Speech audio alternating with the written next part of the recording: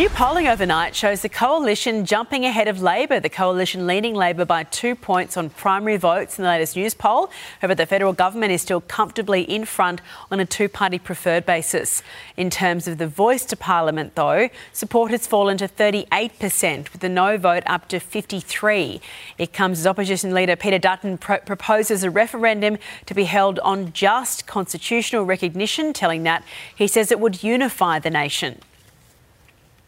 The question that should be put is, do you support recognition in the Constitution? I've been around Australia talking to hundreds, maybe thousands of Australians over the course of the last 6 months or so. People support recognition, but they don't support the voice. And the numbers aren't going to shift because the Prime Minister won't provide the detail.